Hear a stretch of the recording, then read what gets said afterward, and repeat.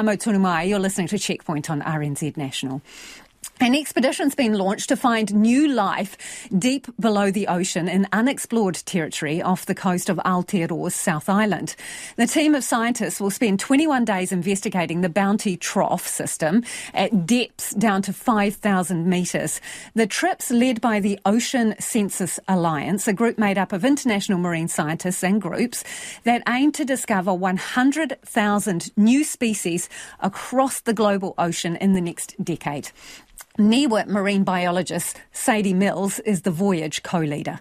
We're looking for new species from the little animals that live amongst the sand grain, which are called myofauna, to macrofauna that are maybe up to about 1 centimetre across, and then megafauna, so the animals that live on top of the sediment surface like starfish and crabs, and also fish swimming around above the seafloor as well. We're really hoping to discover things that nobody has seen before.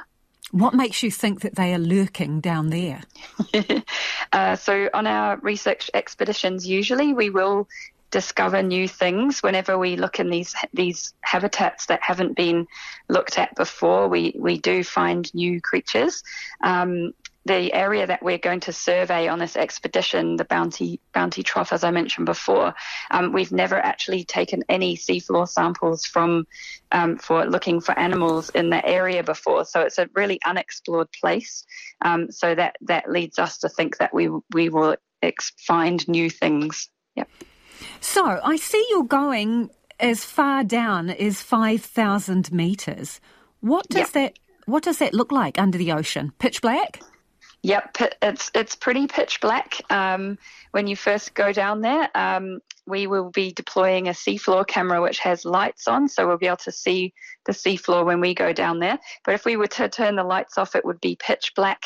It's very cold, around about 0 degrees down at the bottom, maybe just a couple of degrees. But then there's some creatures that use bioluminescence, so that's light that they emit from themselves. So you can have things like jellyfish and sea cucumbers and sea stars and some fish that use bioluminescence to attract other creatures or to frighten them away. So they're like living torches?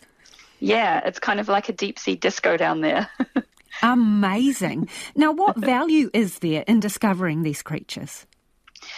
So when we discover these creatures, it just helps us to understand what are all of the elements of that web of life. What are all the creatures, from the tiny little things that form the base of the food chain, so things that other bigger animals eat.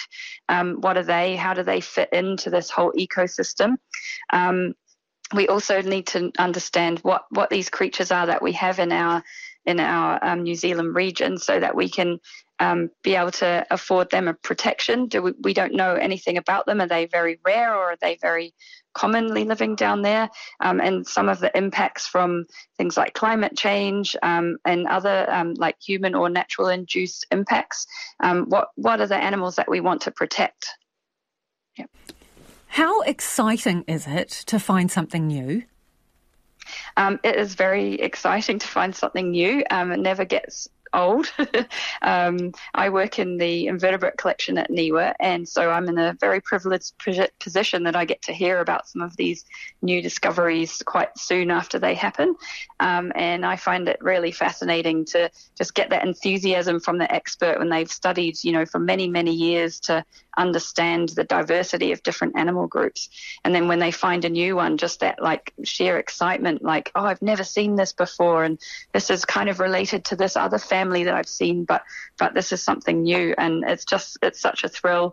And we really need to know what we don't know about the ocean, and it's one of the very unexplored kind of places. There's an estimate that there's sort of 2 to 3 million species out there, and that we only know like a really small percentage of those. So yeah, it's really cool. Pretty fascinating stuff. That is Sadie Mills. She is one of the voyage co-leaders, a Niwa marine biologist. Now, the black